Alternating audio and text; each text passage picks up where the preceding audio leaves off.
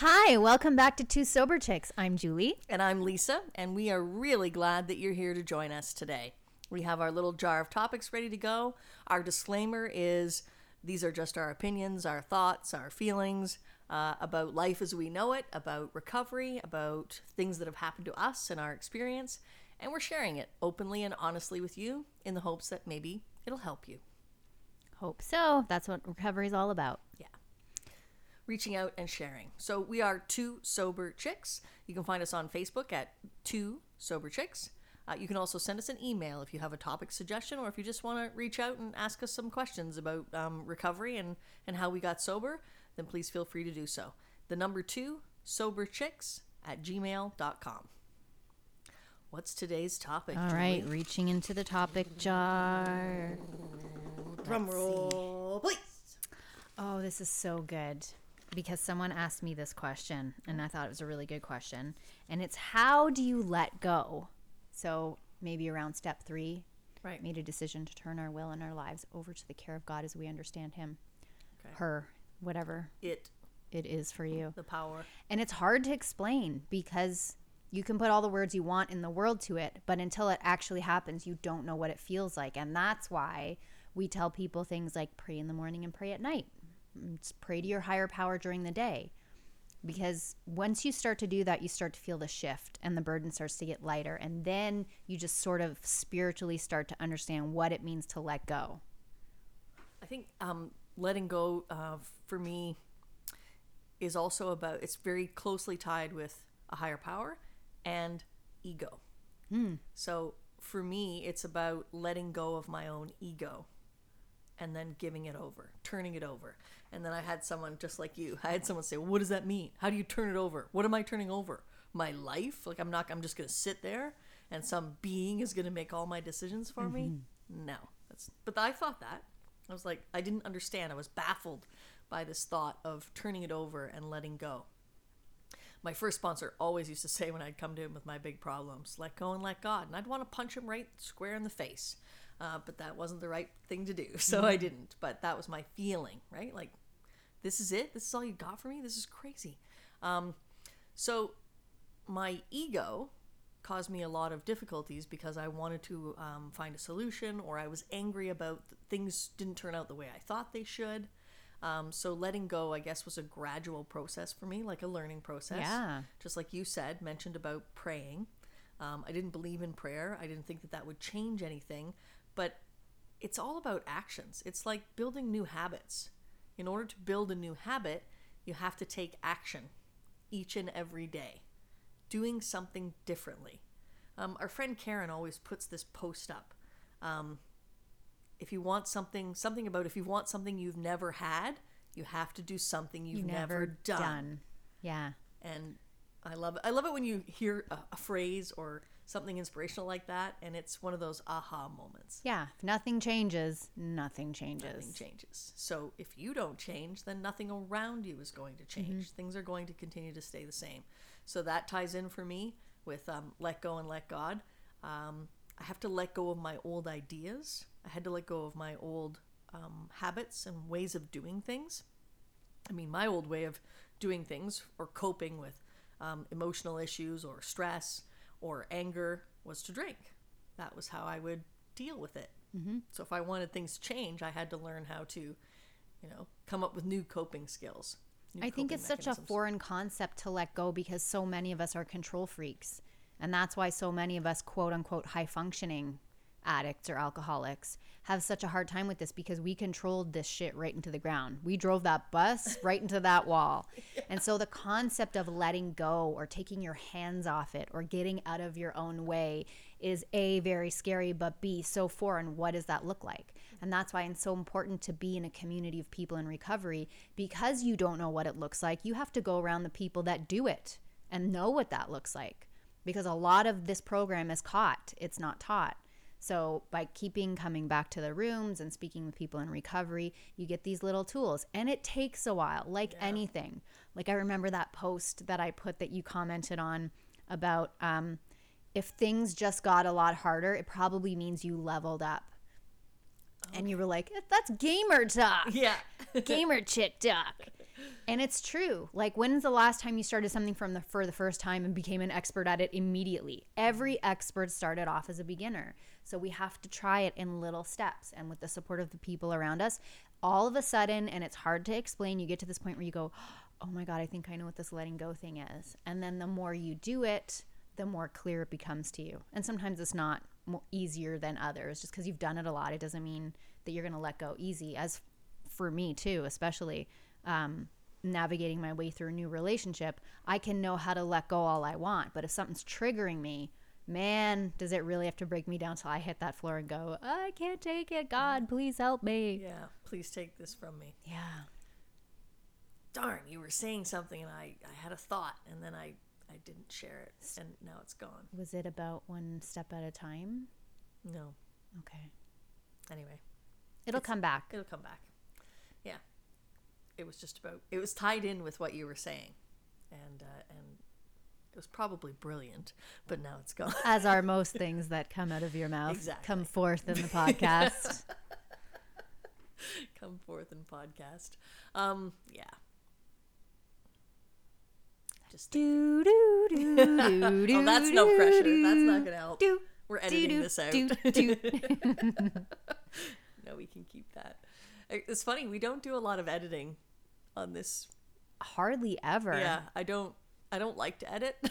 No, it's our stream of consciousness podcast. That's what it's supposed to be, right? So, yeah. And there are pauses in everyday life and thought. So, yeah, letting go. It was something to do again with ego, letting go and letting God. Taking your hands off the wheel. Taking your hands off the wheel. Getting out of your own way. Yeah, my sponsor Luke used to say, so you're driving the bus, you've got to stop driving the bus, you've got to give it over. Let God drive the bus. Once it's you take action and then the outcome is out of your hands. Mm-hmm. He said, but you're sitting there in the passenger seat and you don't like where God's taking you, so you keep reaching across in front of God and grabbing that wheel and say, hey, you're heading for the ditch. I don't like where you're going. Let's bring it back. The last year in 2017 was probably one of the top 5 most difficult years of my life. Yeah, I know it was. But and then I had something miraculous happen where I also got married to my beautiful, lovely wife, Ashley. I love you very much. And that was a great thing. Thank God I had that in there amidst all the other shit that I was wading through.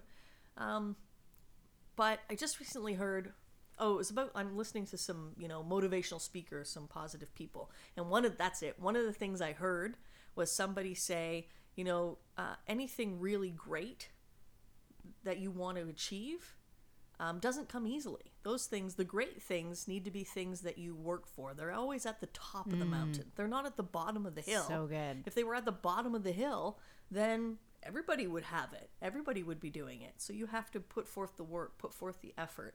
And that's a great thing that this program is all about. It's all about change. And last year when I was going through these difficult times, thank you, God. I've learned, I recently listened to Maya Angelou say, and this was one of those aha moments. I got chills when she said this. She said, you say thank you, God. Every day say thank you, God. Thank you for, I'm breathing. Thank you, God. I got that promotion at work. Thank you, God. I got the phone call that told me I didn't get the job. Thank you, God. And I was like, what? Whoa, wait a second. Did she make a mistake? She's old. At the time of the recording. Senility, I think perhaps. Is she dead now? She's dead now. Yeah, she's dead now, so. Okay. She leveled up. Hey. Yeah. Yeah. I was like, what? That doesn't make sense. Thank God for the shit. Mm-hmm. And she said, because, and this is faith, I know you have something better in store for me. So true. Yeah. And I had trouble with that last year. Of course you did. I mean, with what you faced, it's something. hard to have Thanksgiving and gratitude in the darkness. Mm-hmm. It's hard. When someone's pooping in your mouth every day. That's what it felt like. Yeah. Yep. Oh, you're going to rip my head off and shit down my neck again. Great. Thank you, God. I'm ready for this. But it's true. And I think that I had to go through that to be able to come to this experience of saying, that was part of my struggle, was not saying thank you, God, for that. I went back to, why me, God? why is this happening? I thought you were with me. Thought we were Team Lisa. What happened? And another great thing I've heard along the way is it's easy to have faith in a power greater than yourself when things are working out the way you think they should. This is when you see what people are made of. What happens when life goes sideways? Yeah. Imagine if I had gone out and drank during that difficult time last year. What the damage that would have done to me, my relationship, my family, and everything. But it also would have sent a message. So that's another gift for me, that people in the program who are close to me, who knew that I was going through a difficult time, they also saw, but she kept coming back. She kept applying the principles of the program. She had challenges. She leaned on her people. She leaned on her tribe. My sisters in AA were so supportive and so loving. And I couldn't have gotten through that year without all of you. And each and every one of you, excuse me, brings something different to my table. What a bountiful table. I am so good. I am blessed to set, thanks to God, because I invite you, I invite Karen, Sharon, Sarah, Paula, Ashley, Amy, all these fantastic people in my life. I'm so blessed. And then, and some of our mentors like Carl. So, yeah. And as what I love too is we share in each other's pain just as much as we share in each other's triumphs. Like I remember when you called me and you found something out that was terrible, I was in Loblaws. Yeah. And I remember just being devastated for you. Just like I couldn't believe what you were telling me. And I got to share on that with you. And I think spiritually that lightens our burden, even if we don't know the other person is feeling it. But then because of our faith in our program, I know that God always had you in the palm of his hand and that you would be okay. And that all I can ever do for you is cover you in prayer and lift you up to God. Yeah. And so in our little chat room or whether we're in the rooms, we know what's going on with each other. We just discussed this before we started recording. We are not allowed to isolate in this program. We are not allowed to get tunnel vision because that's part of being a part of this greater community. So we always know what's going on with each other. And it is an amazing, powerful example. And I've told you before, I admire you so much for how you walked through last year because that was fucking hard. And you did good. And you're still doing good.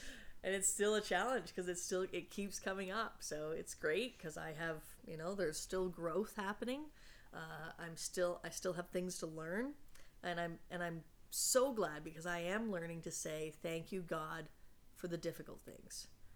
And it's funny because I've had this lesson before. I had this lesson when a relationship that I thought would be my lifelong relationship, and then when it ended, I thought I will never be in another relationship again because that was it for me.